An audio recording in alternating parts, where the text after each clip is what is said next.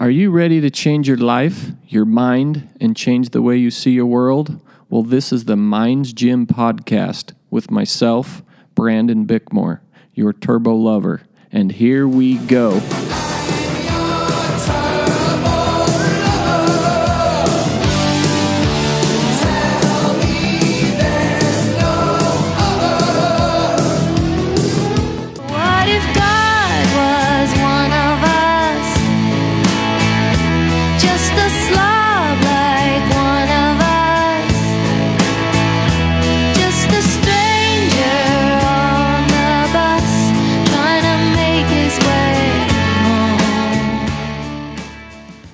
Hello, you. How's it going? This is Brandon Bickmore, your turbo lover.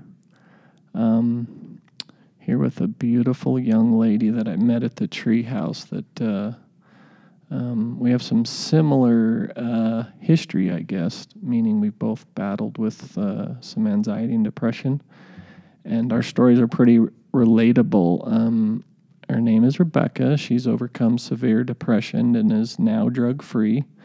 Her name is Rebecca de Azevedo Overson, and I'm fortunate and thrilled to hear her story. I just met this young gal about a month ago from a good friend at the treehouse, Michael Banks. He says, you got to interview this gal. She's moved mountains recently and had a pretty amazing journey, so we're going to get to that here in a minute. I'm going to share with you some of her personal points of interest, some of her journey. She's one of 9 kids, comes from a prominent musical Mormon family. She was raised LDS and is no longer active.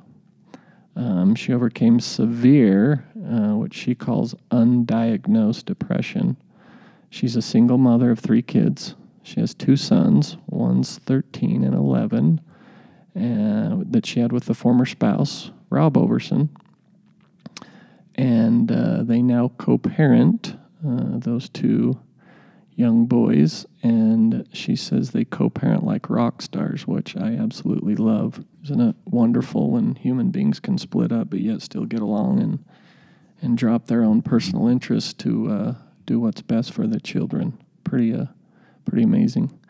Then she has a 3-year-old daughter from another relationship in the last 3 or 4 years that was very difficult, from what I understand, and she's raising her without her father involved.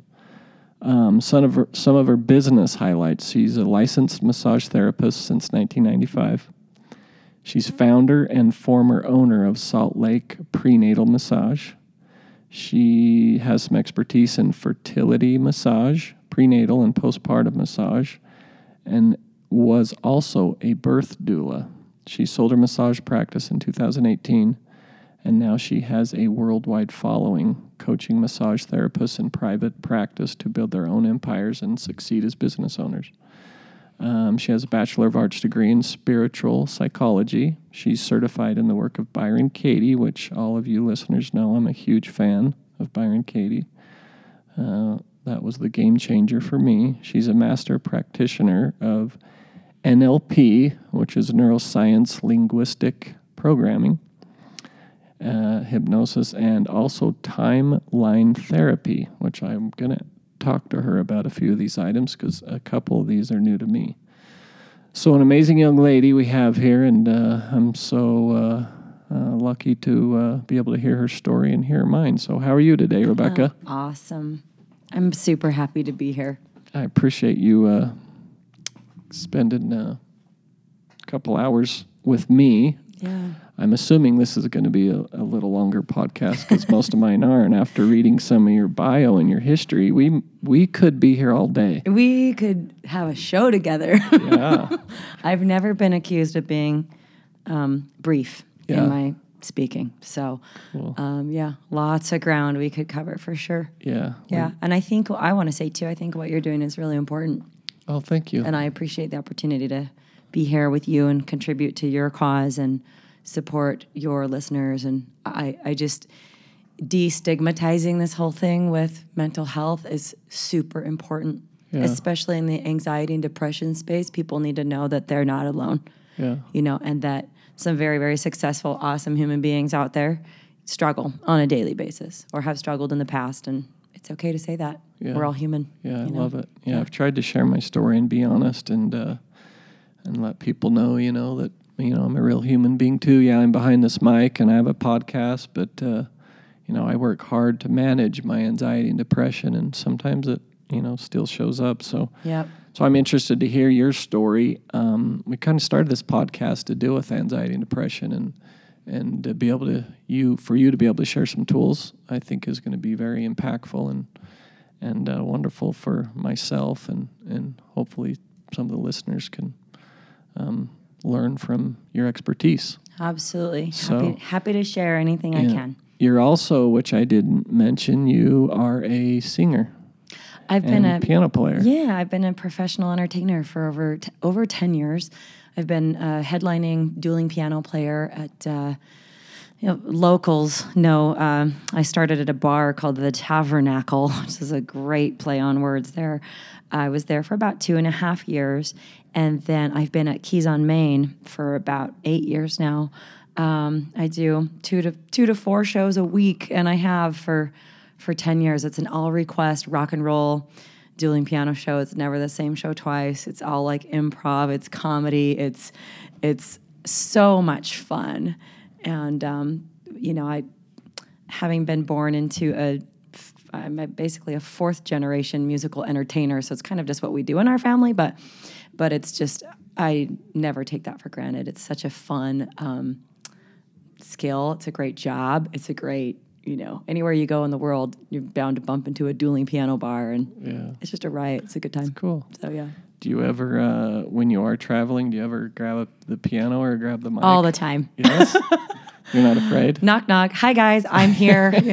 Well, because it's a very male-dominated profession. There's about 200 women in the whole entire world that do dueling pianos professionally. And I just know that because we all have a Facebook group together.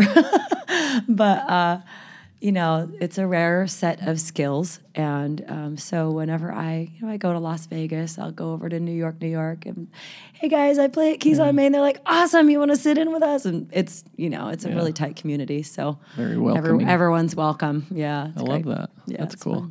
Fun. I'm not sure I mentioned, did I say you were a birth doula when I was talking about your highlights? Yeah, you did. Yeah, I've supported, in a couple years, actually, I supported a ton of births. Probably about 55 or so births in a 2 or 3 year period. And then when I got pregnant with my daughter, I didn't want to be on call 24/7. With everything that I was doing, it was really hard to be on call 24/7, knowing that you had to drop everything and be gone for, I think the longest labor I've supported was 54 hours, Wow. So I just thought, well, okay, with all the things I have on my plate, that one needs to go. Yeah. I love it. Absolutely loved it. Yeah. But that was the least practical of everything that I was doing. Yeah, that's, if you're being a birth doula, you're more involved than the OBGYN. Oh, absolutely. You're like full service, right? 24/7? Oh, absolutely. 24/7. And from the minute they think they might be in labor, I'm there on deck, supporting, interpreting, assessing their progress, and deciding, when it's time to go to, if they're giving birth at the hospital, and just helping. I call it air traffic control. Yeah. It's really, very, very hands-on, and a lot of my clients hired me because I was such a natural birth advocate. I'm really my career was really about empowering birth.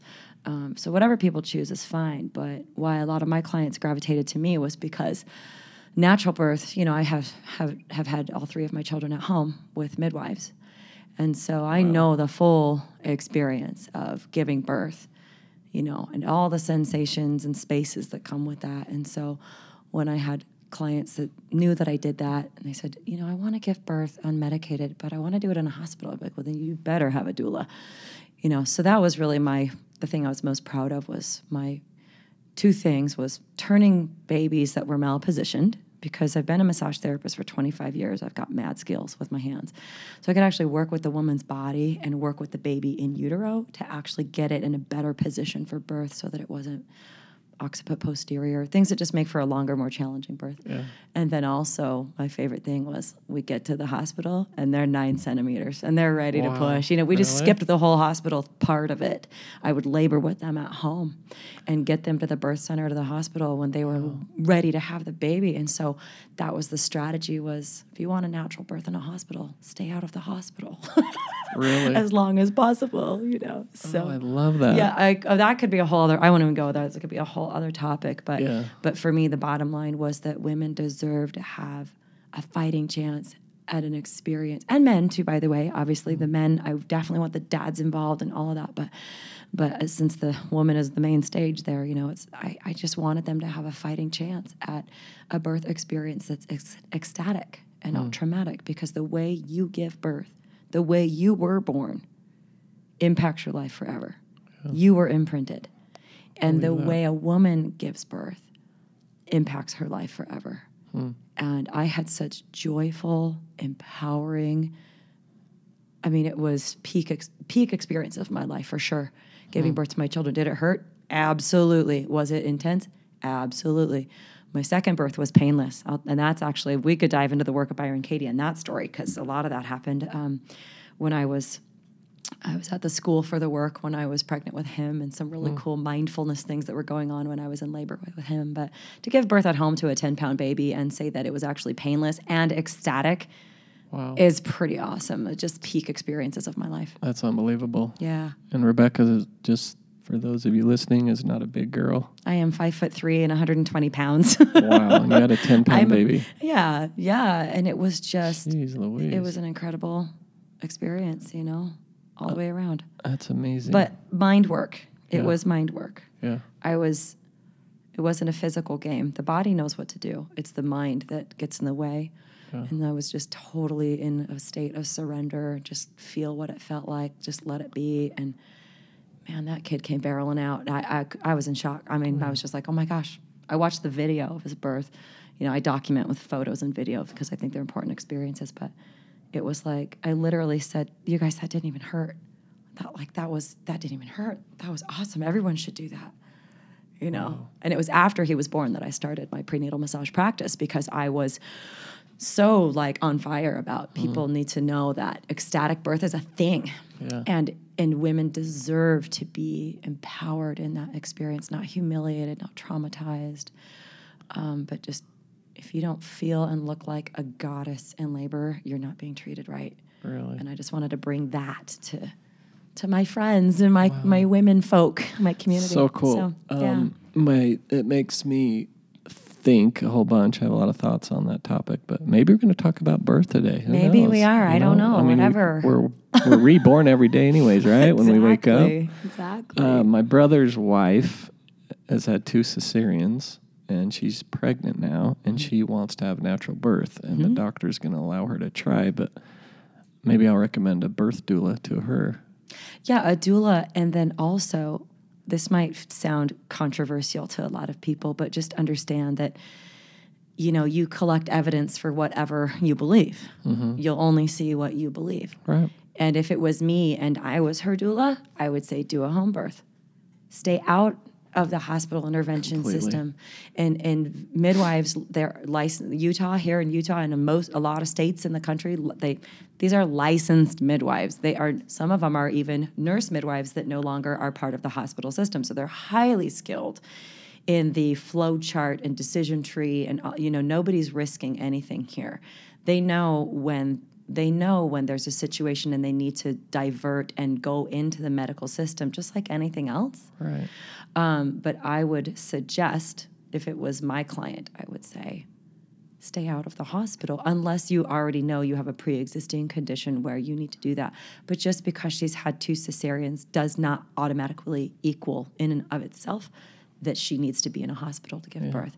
In fact, the research has shown that, and I can't quote what studies, but I'll just tell you off the top of my head, the research has shown that the biggest influencing outcome, like what is the biggest influencing factor of the outcomes of a birth, is who's attending it. Because if you've ever given a 2-year-old a hammer, they'll find all kinds of things that need pounding. Yeah. And if you are having your birth attended by a surgeon, well, surgery is an option.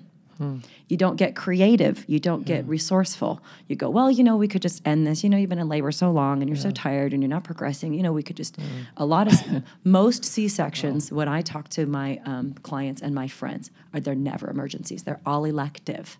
Yeah. They're all elective. And it's basically a point of just going, well, we don't know what else to do. So let's just surgically remove the baby. And the woman is like, that's it? Just because my cervix didn't dilate fast enough? Like, what about patience? What about time? What about get her off with an IV and let her go walk around? How about leave the hospital for a little bit? How about go home and sleep? Yeah. But in the flow chart of the medical stream, and again, God bless them, they save our lives, but birth isn't an emergency. No. Birth is a totally normal process. So, so that's, it's just always interesting. And I like to be that kind of voice that they're not hearing, And I, in my former career, I'm not doing that anymore, but that was always very important to me to say, hey, you have options. I mean, I've even talked to women at Costco. One in particular comes to mind. We're still Facebook friends. She was 40 weeks pregnant. I struck up a conversation with her.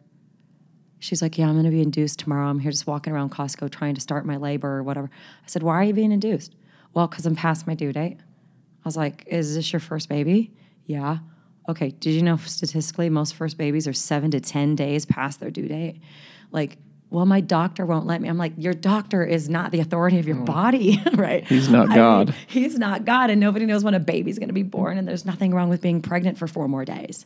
And then they throw in all the fear and all this stuff, and I just go, like, just stop it. Like, trust your body. Trust your body. No one's in control over life or death. When you have a child, you risk everything. Yeah. And so she, long story short, ended up canceling the induction. And then gave birth on her own. 2 days later, went into labor on her own. And she just said, Rebecca, thank you for having the courage to just lovingly, not from a position, not from a you're bad or wrong or judgment, but just, hey, it sounds to me like you really don't want to be induced. So why are you doing that? It's all about choice. Yeah. And man, that's so cool. We could weave that into lots of things. I feel like talking about depression now, because I think part of what hurts us is when we feel like we've been robbed of our autonomy.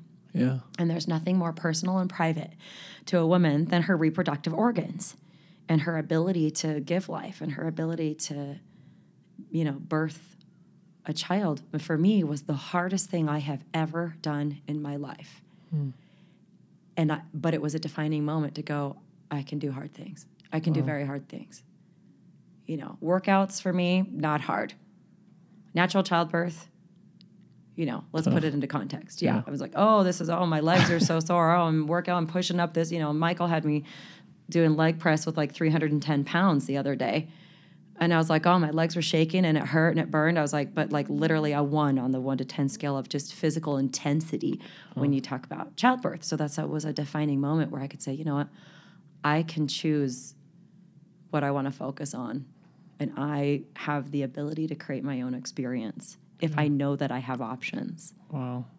And people just need to know they have options. Yeah. So I can totally relate there. My wife had 2 cesareans, and first baby little Sophie was overdue 4, 5, 6 days, and we went in there like, tomorrow, emergency C-section. We got to get this little girl out of here. And we're like, okay. Right. You don't know any different, right? Right. You think the doctor knows best. But if it was tomorrow, it's not an emergency. Yeah. An emergency C-section, she's out cold within 10 seconds, and that baby is out within 3 minutes. It's a life or death. Like, literally, I've never seen an emergency C-section. Yeah.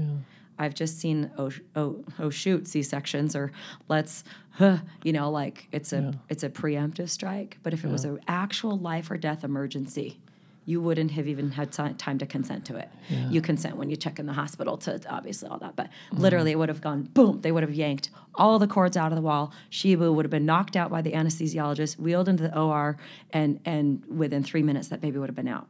Yeah. I've heard of it once. And it was because the mom was being monitored and the baby's heart rate just started to tank out of nowhere. And they just went, oh my gosh, let's go. They were losing the baby in utero, so they just went in and took the baby immediately. And so, you know what I mean? So it's interesting because we're kind of how we frame it. We go, it was an emergency. You go, I'm curious about that. Yeah. I'm just curious. And again, I don't want to invalidate that experience. But Oh, again, no. knowledge is power, right? Oh, for sure. Options are everything. And choice is what gives us the ability to exercise our autonomy and feel like we get to create our lives instead of we have to just take what's been handed to us and resign ourselves to it. Yeah. You know? It's all about education, too. Like, we weren't highly educated in the birthing process, and I actually went to the Byron Katie school, and one of my gals that was there staffing, too, her and I staffed together, but she was a midwife.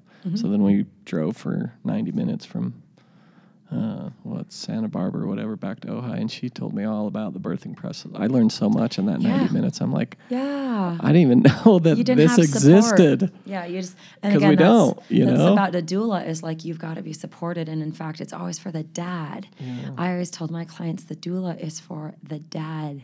It's for the dad to feel like he's useful in the process, because otherwise you're just like, okay, and you don't know. And I think that I had a client once, it was her fourth baby, and she wanted to do this one natural. She'd had some real complications, had a child with special needs and some things like that previously. And she said part of her wishes was, I want my husband to catch the baby. I put that in air quotes because, catch a baby as if it's like a ball being lobbed or something. It's not. But she wanted her husband to catch the baby. The doctor came in and said, oh, you're not credentialed. You can't do that. And insurance and babies are slippery. And I was just like, you're not credentialed. What? You're the father. Aren't you the dad? Exactly. But again, you have to accept when you go into a hospital system, you say yes to everything that hospitals do. And so I just opted out. I was healthy. I was educated. I was supported. And I just opted out of that because I didn't want somebody telling me and putting fear into me. I wanted to be supported and empowered and also have people that were skilled and knowledgeable enough to help me make a decision if things were starting to take a turn where it was no longer, safe to give birth at home. Sure. But usually giving birth, and for a low-risk pregnancy, giving birth at home is safer than in a hospital. Yeah. Wow. Yeah. Well, we just learned a whole lot. Yeah, there you go. The birth process. It's the birth podcast here, so we can move on to other topics. But yeah, that's where I started. That's awesome. Yeah, I love it. It was a huge journey for me, and it's interesting now. I feel like I'm living in a totally different lifetime. I love it. That was a good decade of my life that was absolutely on fire. But man, that chapter closed when my daughter was born. It was like, like the fire was just. I was just done. Yeah. And I don't know if you've ever been in a place where what you're doing and what your life has been all about and what you've dedicated all your heart and soul and energy to, and all of a sudden you're just like, I don't want to do this anymore. Yeah. What am I going to do now? When it's time to reinvent myself. Yeah, it happens to me like twice every other year, I swear. Exactly. I get bored so easily. It's highly creative minds, I think, get bored. Like, hey, this sounds really fun, and then it's so fun for a year or two, and then it's not. Yeah. And you start over. Well, that's all part of the journey. Yeah. Right?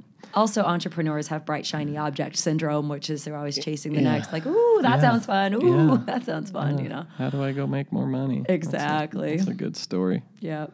One I like to subscribe to too often. Tell me briefly, you're one of 9 kids, just briefly about your upbringing. Where'd you grow up? Yeah. Kids, where do you fall in that one of 9 kids? Just I'm number 6. 2-minute family history. Family history, yeah. I'm number 6, born in Southern California. My parents lived in the San Fernando Valley for 30 years. My dad was a record producer at Capitol. And then he started an LDS record label, which is a horrible idea, but was very prior to Saturday's Warrior, which a lot of you've got, if you've got Latter-day Saint listeners, or my dad. Somebody said that Lex D. Azevedo is to the Mormon Church what George Lucas is to the rest of the world. So anyway, long story short, so he had a record company that was based here in Salt Lake City. Called Embryo Records. He sold it to a person who eventually sold it to Deseret Book. So it's just kind of owned by the church now. But he moved us all here in 1986. I was 9 years old. And I grew up in Salt Lake City, spent a couple years on the East Coast. But, most of my siblings are all here. We're all entrepreneurs. My only exception is my older brother, Lex Jr., who lives in southern Utah. But everybody we all live within 5-10 miles of each other. Oh, even it's closer. amazing. Yeah. Right My with parents you. are divorced. They got divorced in 1994 when I was a senior in high school. My dad's been remarried twice, and he's, his current marriage, he's very, very happy. And Cool. And yeah, there you go.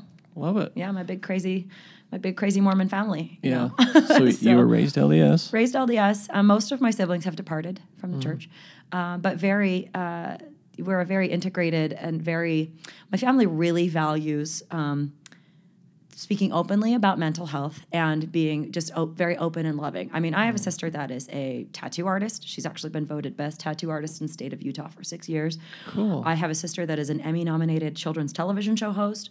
I have another sister that is a master's in social work and a PhD. Her name is Julie. She's on a lot of local publications here, and she's very committed to breaking through some of the cultural misconceptions that create a lot of mental health issues within the LDS Church. And her husband is a bishop. She's in the Relief Society, but she walks a fine line. But she's been counseling Latter-day Saint women for 25 years and understands that, there's some things that need to be talked about. Yeah. And so she gets a lot of criticism for that, but she's really a powerful role model for me that you can make a mark on the world and be a wife and a mother and all of these great things. And so they're all so creative. A couple of my brothers have YouTube channels that are very, very successful, children's entertainment and education. And just we're a lot of overachievers in my family. Yeah. But I think it's because my dad modeled to us that you can and should build a business around your passion that makes a difference in the world. He stood for the possibility of music that's uplifting for the youth of the Latter-day Saint, population, whereas he was in sex, drugs, and rock and roll in the 60s and 70s, and he created a genre that didn't exist. Yeah. So he just kind of modeled to us that, yes, you find what you're passionate about and absolutely build a business around it and have it make a real difference in the world. So that's kind of what we all do, and that's the culture I grew up in my family. That's so cool. It is pretty cool. I look around and I think, gosh, I really have a great tribe. I really, my siblings are just, they inspire me, they challenge me, we all just kind of fuel each other's creativity and openness, and very open about healing in my family too, for sure. So neat. Yeah. Mental health has been a challenge in my family too. Depression, all of that stuff. Were your mom or dad depressed growing up? Do you remember? Absolutely, but not dealing with it. Yeah. And there was an impact of that. Mm-hmm. And my parents' divorce after 28 years was pretty devastating. But there's always the underlying stories you don't know when you're a kid, and all that stuff. Sure. And so as adults, it kind of all comes out, and you go, oh wow, that was some pretty messed up stuff. That had we been dealing with it, that had we had an open dialogue about it, and had my parents been responsible for their own depression, that it would have changed what was possible for us. And so we've all just decided we're going to be that. We're going to be that change. We're going to speak openly about it. We're going to talk with our kids about it. We're going to say, hey, these are your options. This is what we tend to struggle. Again, whether it's genetic is a whole other debate, but at least that's what our propensity is in our family. And so we're going to be open about it. We're going to talk about mental health. We're going to talk about what medications we're on. We're going to be a resource for each other instead of, hide it and be shameful and all of that stuff that's just totally unnecessary. Yeah. You wouldn't be ashamed of having diabetes, No. Depression, what's the big deal? Yeah. Just another mental health. It's just a diagnosis, Diagnosis. It is interesting, too, to talk about whether or not it's hereditary or genetic or what it may be. But for me, as I watch human beings and I study and work on the mind so much, I swear it's you repeat what you see. Mm-hmm. I mean, it's a movie you're watching, right? Absolutely. And then usually we repeat it because we either know to do that or we know to do the opposite. Well, from an NLP perspective, neuro-linguistic programming is really about how we take in information from the world through our five senses, and then we have to encode it. We certainly cannot process the millions and millions and millions of bits of information every second that are assaulting our nervous system. So we delete, distort, and generalize that information, and we process it through filters, and that could be just how we grew up. We have particular lenses for how we look at life, but they're unconscious filters that determine the pictures and words that we have on repeat in our heads. And the pictures and words in our heads are what determine our emotional state, and then determines our behavior, and vice versa. It's also reverse feedback loop as well. So that's one of the things that's been most useful for me, is actually getting tools for how do you change the pictures in your head. Yeah. Oh, when I am depressed, I have very specific pictures in my head. And, for sure. And so it's not so much about changing the environment as it is about being able to navigate the haunted house, as it were, of the mind, and be able to focus on other things, But so much of it is a conditioned response to what we're getting from our environment, as well as biological factors, for sure. I mean, that's what Kelly Brogan taught me. I mentioned her to you. She's been a fantastic resource for me, and really, I credit her with the lion's share of me getting off of medication and just shattering the paradigm of that this is genetic. Yeah. Oh, this is just genetic. If you're an Azevedo, you should just be on a, this and such medication or whatever. That made me mad when she said it's actually not genetic, and it actually may not have anything to do with serotonin. It was like, well, then what is this? Yeah. If I'm not at the effect of something over which I have no control, then I have to be at cause. I have to go do something. I can't just accept this and live with it. I'm going to do something to change it because it's malleable now. Mm-hmm. So that was really, really powerful. Yeah. Really powerful for me. I love that. Yeah. So with the NLP, or with that, I think you call it timeline therapy. Mm-hmm. So is your goal to change the picture, the story that you're seeing, or is it about changing your environment? Well, it's always about changing what's going on in your head. So Programming has to do with that. We literally run programs all the time, unconscious programs. When you think about, just really simply, like, how do you know that you like something? Mm-hmm. How do you know that you dislike something? There's literally a program, unconscious, boom, boom, boom, boom, a series of decisions, internal and external. When you bought something, the last time you went to the store and bought a pair of shoes you liked, how did you make that decision? Yeah. You have we call them in NLP, the jargon is strategies. It's a buying strategy. We have love strategies. How do you know you're loved? For some people, it's like you have to be looked at in a certain way, or you've got to be touched, or they have to pay.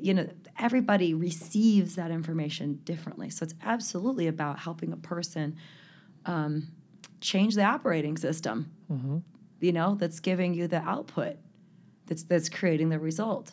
Yeah. Almost like debugging, defragging, the hard drive, so to speak, so that you create more room. But timeline therapy is really, and I want to be clear, there is a timeline therapy. It's a registered trademark. There's a Timeline Therapy Association. A lot of people out there doing like this kind of work talk about the timeline and walking different. That's just different. It's all just different. But so timeline therapy as a specific modality is really about when you change your memories, you change your future. If you think about it, like the person that you are today, you're generally experiencing life based on the what's the word, conglomeration of all of the past. Sure, 100%. But the past is the past, and you can't change the past, and so you're just stuck with it, and at best you have to struggle to overcome it because it's the past, and I can't even change what I had for breakfast this morning. That's over. That's done. Sure. Can't undo that, And so it's interesting because we do store memory in our unconscious mind. And the way we store memory, it's actually part of the job of our unconscious mind. So in the process with timeline therapy is really about being able to go back to where that all got created. And it could be somewhere in your life, and it could be somewhere in the collective unconscious, which might look like for some people past lives. Again, I don't necessarily I wasn't raised to believe in reincarnation like a lot of Eastern philosophies teach, but I was taught that I existed before my physical incarnation, right? So also I know things can be inherited genetically in terms of like, when people say, oh, in our family, it's like, oh, all of the men died by age 60. It's this really weird thing, and it's like, is it? Yeah. Is that just an accident, or is there some kind of unconscious communication going on here that we all, share? So timeline therapy is a beautiful process for releasing limiting decisions and negative emotions of the past, so that you have new options for your future, and you can also use it to create your future. So with timeline therapy, it's similar to the Byron Katie work, right? You go back, visit an event that was stressful, and you find out what actually took place, not what you thought happened. Is that tie into your timeline therapy, or is it completely a different totally process? Different. What I love about it is that with timeline therapy, you don't actually deal with any of the content of the event. Really? So with the work, it's like, well, what happened? There's what happened, and then there's the story you tell about it. Sure. And mostly why people are suffering is not because of what happened, it's because their story they're telling about it, right? And then the work is a process for shifting, the beliefs about what happened so that you have more options. Sure. Right? You do the turnarounds and you realize, oh, he's not the jerk, I'm the jerk, or I'm being the jerk to myself, or, those types of things can be very, very useful cognitive processes for seeing other things that you didn't see before, which give you options. But with timeline therapy, it's working consciously with the unconscious mind. Cool. So the unconscious mind is responsible for storing memories, and it also represses memories with negative emotions, but it also presents those memories for resolution when it's time. And so it's just a process of being able to ask the unconscious mind. You actually engage in a dialogue with the unconscious mind. I really love that, because I feel like I am so the woo-woo girl.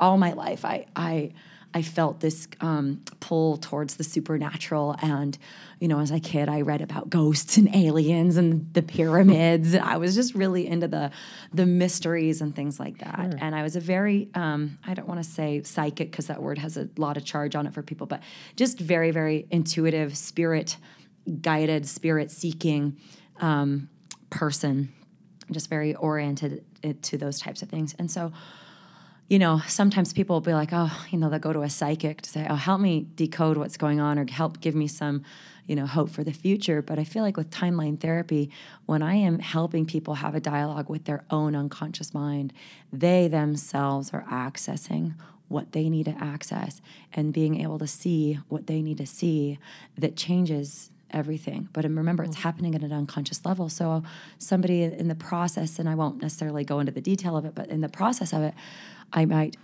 tell them to ask your unconscious mind, what's the first event, what's the root cause of this problem? The first event, which when disconnected, will cause the entire problem to disappear. And if you were to know, was it before, during, or after your birth? That's literally the question I ask people. And I say, trust your unconscious mind. Like whatever, and how you do that is whatever comes up. Don't think about it. Don't try to recall it. Just there's going to be an impression that surfaces, and just say it. Don't judge it. Just say it.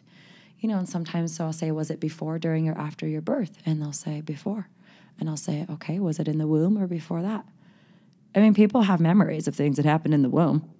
Totally. It's amazing. And in my degree program, I studied that a lot. I mean, there's just so much corroboration. I mean, we are conscious when we're in the womb. We remember, we feel what our mothers are feeling. We hear conversations and things like that. But then you go, oh, before, okay, so whatever it was, you just are able to locate just where that beginning point was on the timeline. And some things, when I've done timeline therapy myself, it's like 16 generations ago. Okay, great. I don't need to go figure out who that was or what was going on. I just say, okay, thank you, unconscious mind. I trust you. And then I go back to that point on my timeline, whatever that looks like, 16 generations ago. I just close my eyes. It's all a process of active imagination and following instructions. But I can go back and I can get what I needed to get.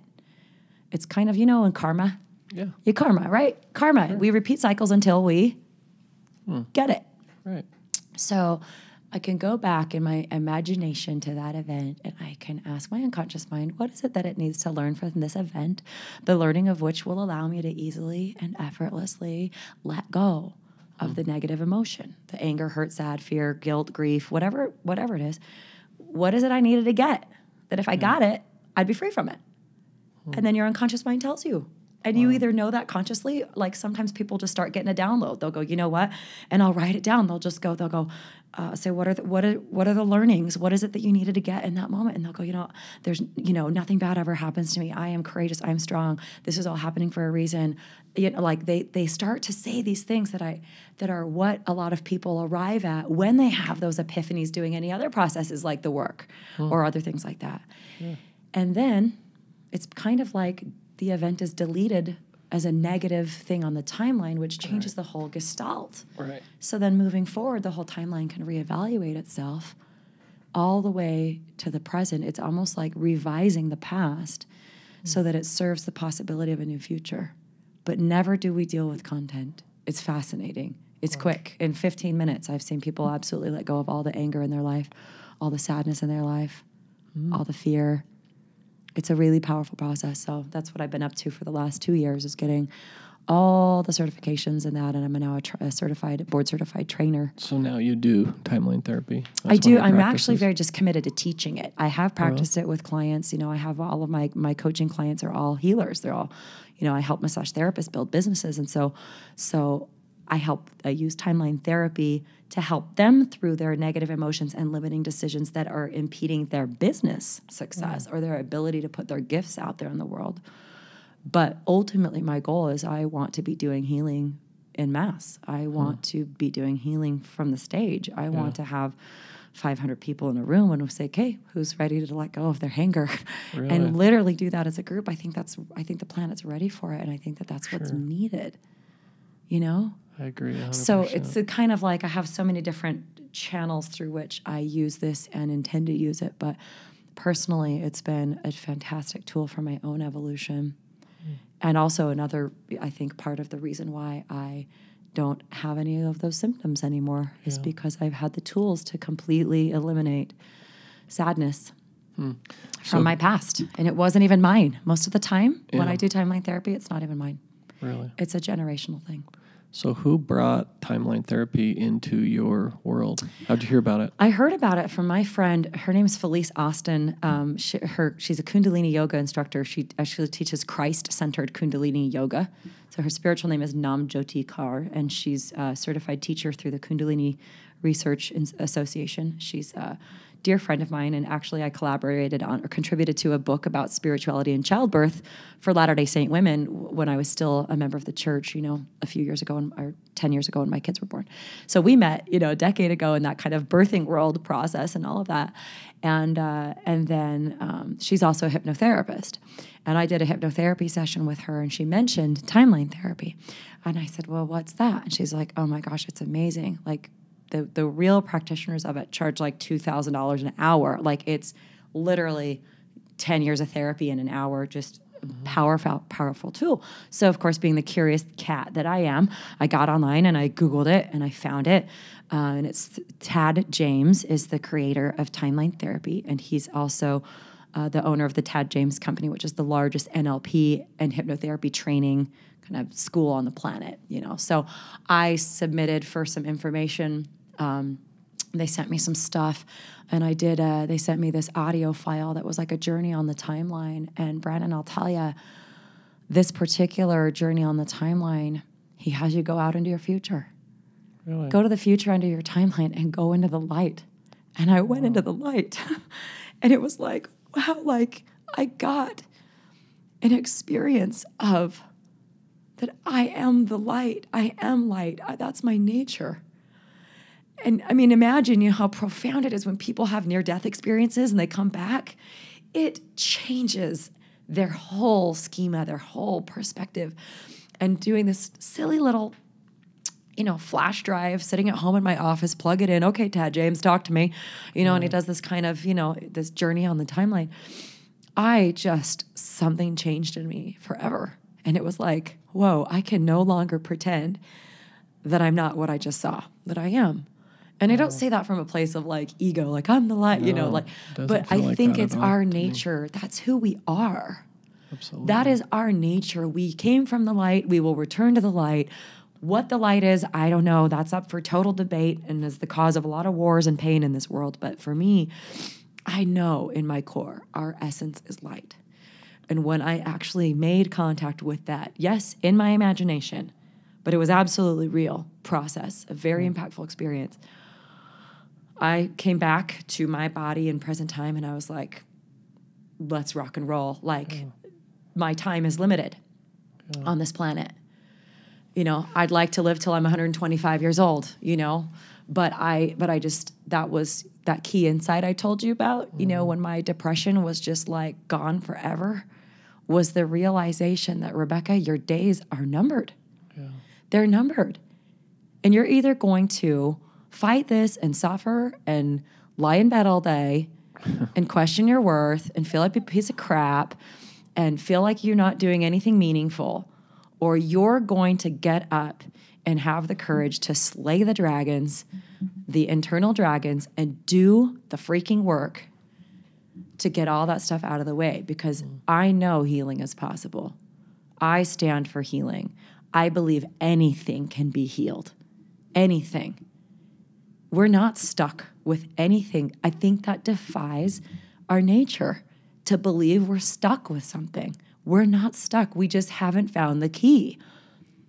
And that's been my mission, is get all the tools out there on the planet. People need to know the tools.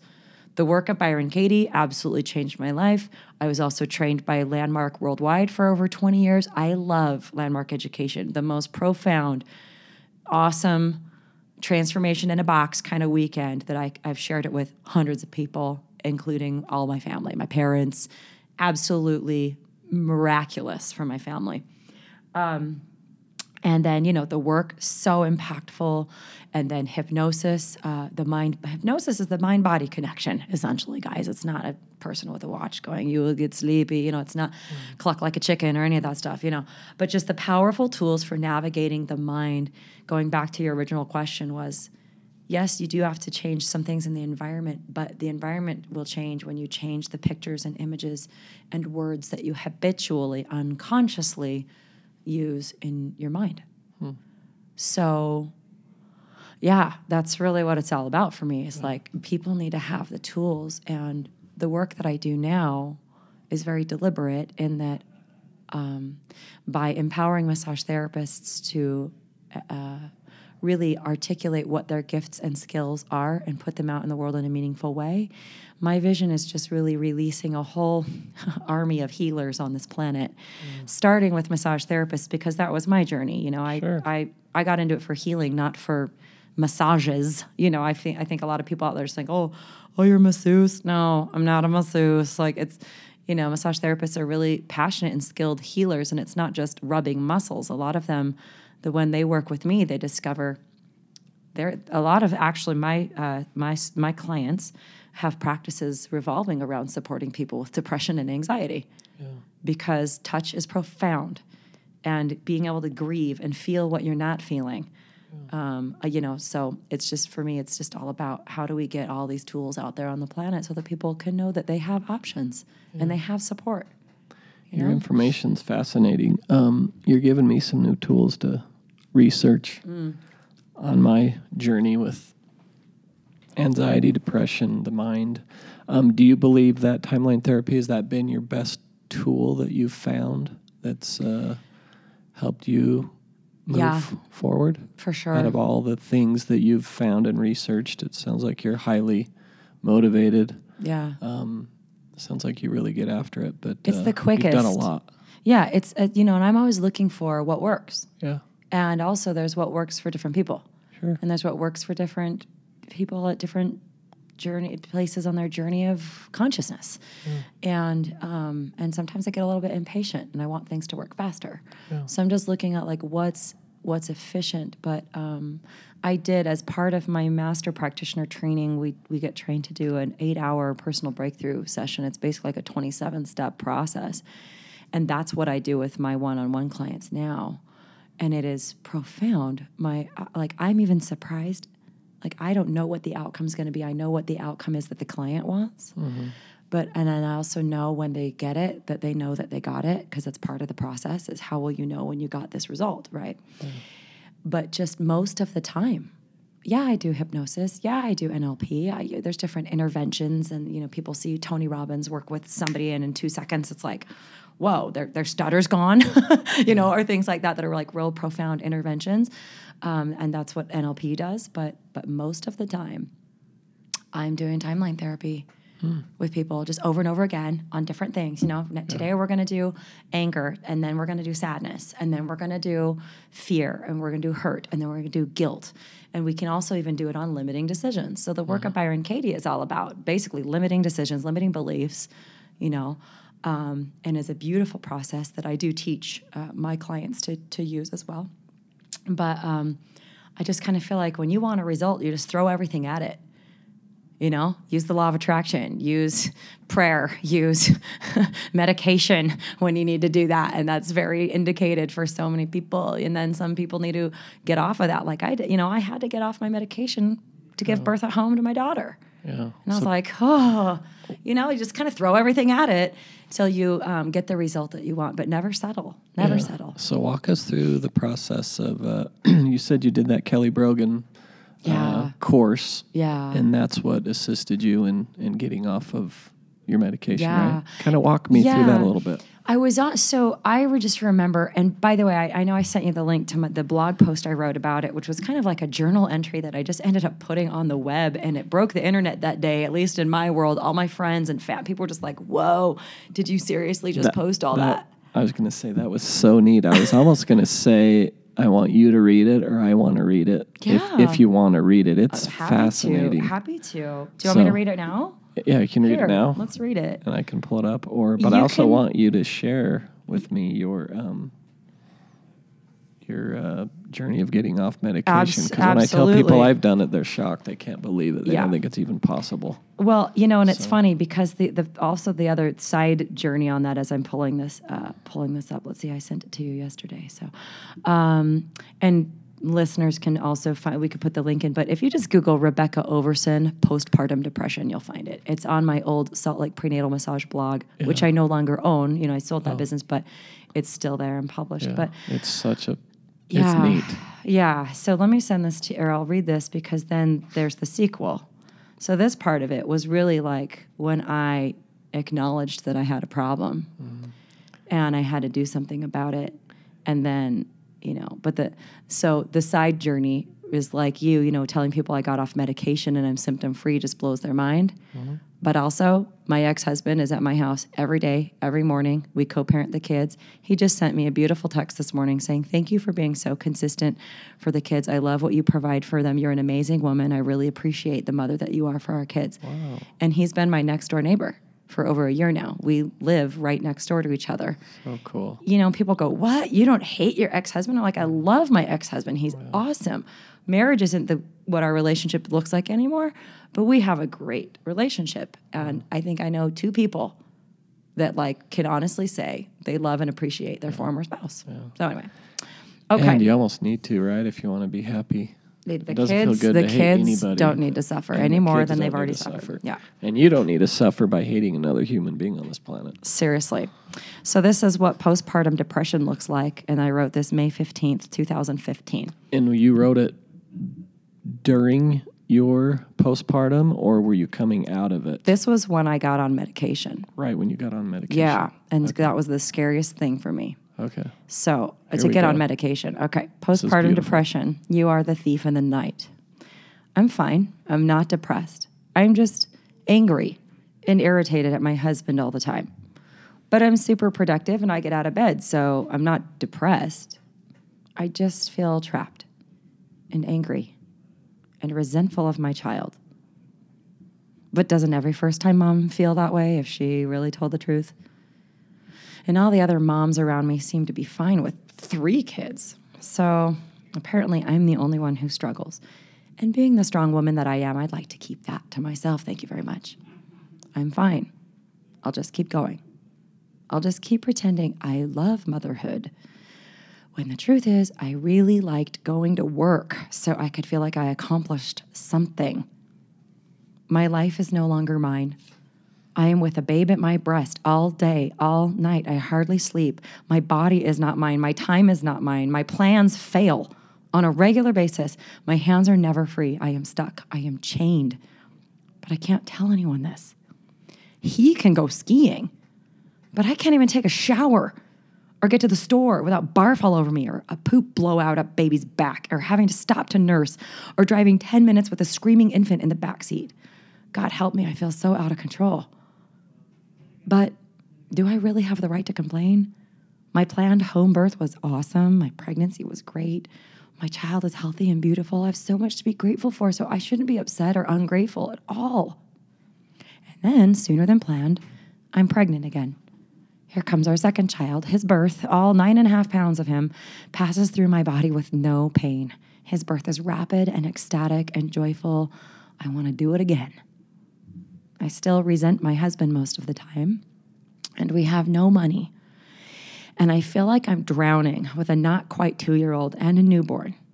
But then I remember that my dear mother, had 6 children at my age and 9 children by age 38. I can do 2. My sister has 2 children with disabilities, 1 requiring constant care. I can do this. Postpartum depression is a label that doesn't fit me at all.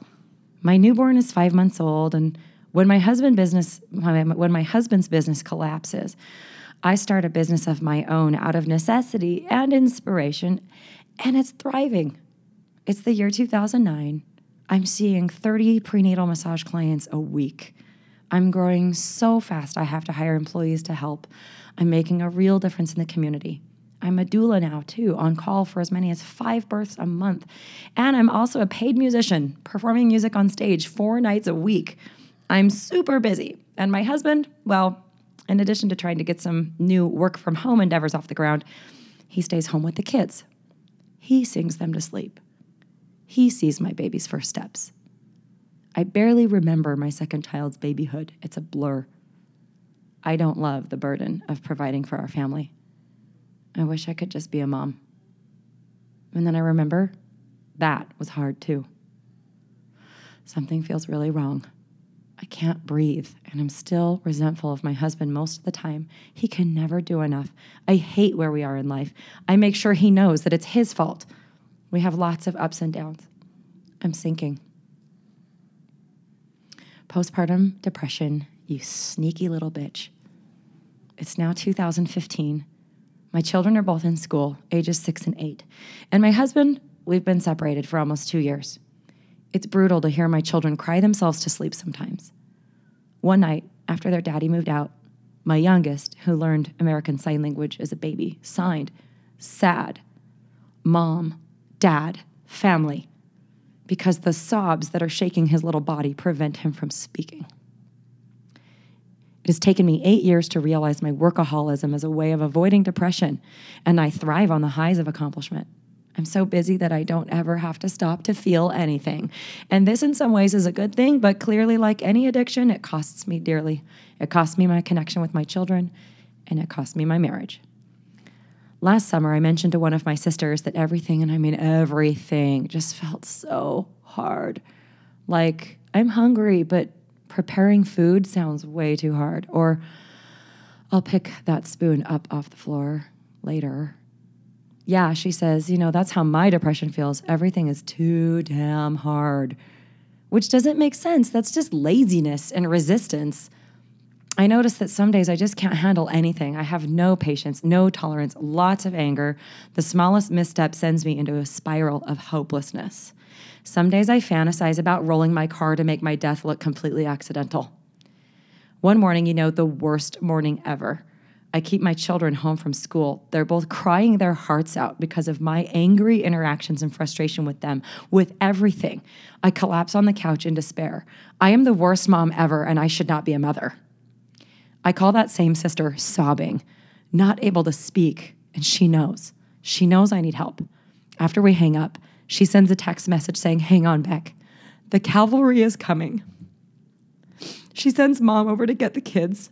She sends over my brother, who happens to be in town, to sit with me. He listens with love to the nonsense pouring out of my mind and mouth.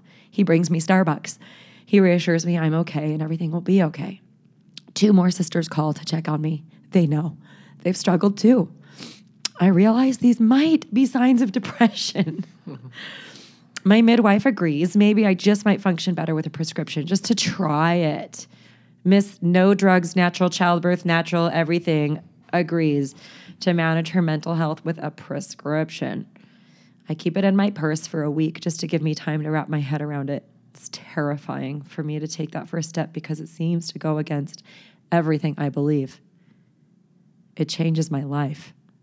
5 days into my prescription for the first time in a decade, I wake up happy, like normal baseline happy.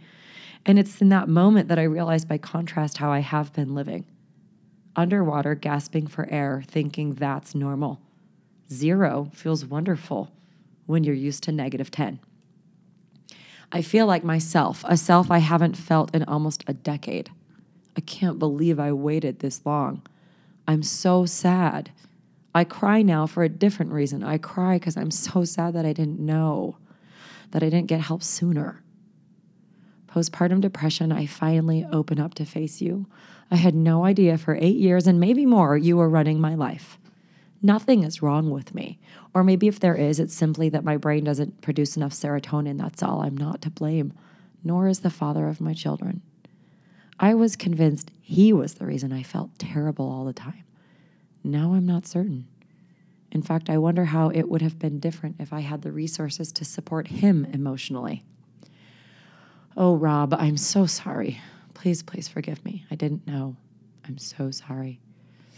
Postpartum depression, you took my marriage, you took my joy, you took my peace.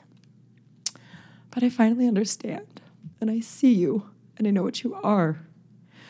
I grieve a lot, but I finally understand. And I'm healing and dealing with postpartum depression. Wow. So that was 2015, coming to terms with what I hadn't known and what I hadn't been willing to deal with and what I didn't want to face. And that was really scary for me. That was amazing. You know, I'd built an identity as this, essential oils toting, natural birth giving, no drugs, in my cabinet, all that stuff. And it was just like, it felt like a really, really scary thing to do. But I felt an undeniable difference. Undeniable difference. And they prescribed sertraline, which was just the, generic Zoloft. And then when I met my daughter's dad, which is a whole other story, but I got pregnant unexpectedly and very quickly into that relationship. And now in hindsight, it was because of a lot of the dynamics of that relationship, my depression I really did feel trapped. I was like, oh my gosh, I am pregnant. I did not make a very smart choice here. I'm really doubting this relationship, but because of shame, I felt like I needed to just hold it all together. And I knew by the time I was 9 weeks pregnant that this was not the relationship that I should be in. This was not the guy. But again, just had to hold it all together. And so my depression kicked in again. I was very sick, and I was in bed most of the day. I was running my clinic from home, Facebooking from bed, all that. But then I definitely wanted to have another home birth. And my midwife said, well, you got to get off of that medication because sometimes babies on Zoloft don't breathe. Hey, listener. How's it going? That's going to wrap up part 1 with Rebecca. Quick little exercise. Consider going and getting a midwife and using a midwife or a birthing doula to have a baby. I'm talking to all the men and the women out there. Just kidding. Pretty interesting information, though, about having a baby at home. I was fascinated by that. That's actually not your homework. That was just a joke, because men can't have babies. Or can they? Good question. Anyways, I want to thank Rebecca for all of her wonderful insight. Amazing young lady, and we are all very fortunate to hear her mind. And so here's your homework for the week. And this homework that I give you is also for me. Helps keep me square, and this one I'm going to do for sure. Sign up for an art class, even if you don't believe that you have any artistic talents, which is impossible because we all do. we're all artistic in our own way. Art actually is very creative. We're all born with this innate desire to kind of express ourselves, and I think art encompasses that, and it allows us to use our brain in a different range, and be able to use that imagination in a different way than we do every day. So here's some of the best ways in which art can create some amazing expression and maybe benefit your anxiety and depression. Except painting, sculpting, drawing, even photography. The average person has 60,000 thoughts a day, as we've all discussed, or as I've discussed before, and maybe dropping some art into that day would break up that monotony. So when you're immersed in a creative process, I think you are in the flow. You're in the zone, not worried about your day, your evening, or the future. So my thought for you is go sign up for an art class. Go take some pictures. Maybe make it a weekly or even a daily event. Thanks again for listening, guys. Share with all your friends and family. Please subscribe. I really do appreciate all of you out there, and thanks for all the support. Love you all, and don't miss out on part 2. Part 2 is incredible. She shares many more amazing tools to assist with ridding us human beings of anxiety and depression. She's done it, as you will hear in part 2, and challenge you all to not miss it. Enjoy your day, guys. Peace out.